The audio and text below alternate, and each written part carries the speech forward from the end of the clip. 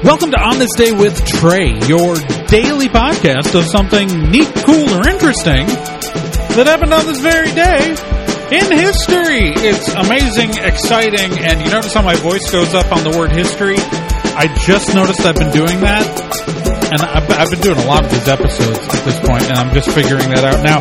Well, my name is Trae Dorn. I'm your host, and today is November 17th. The 17th of November. So let's talk about what happened today. Well, on this day in 1968 was the infamous Heidi game.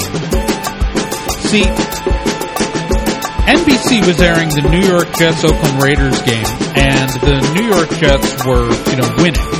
And what happened was that the game went a little long, and so NBC, rather than air the rest of the game, decided to stop airing the game and switch to their TV special Heidi, airing of Heidi, on schedule, rather than finish the football game.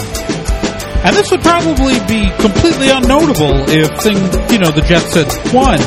But here's the thing, the Oakland Raiders came from behind to beat the Jets 43-32 in an upset. And so, yeah, that game is why sporting events now run long and push stuff back.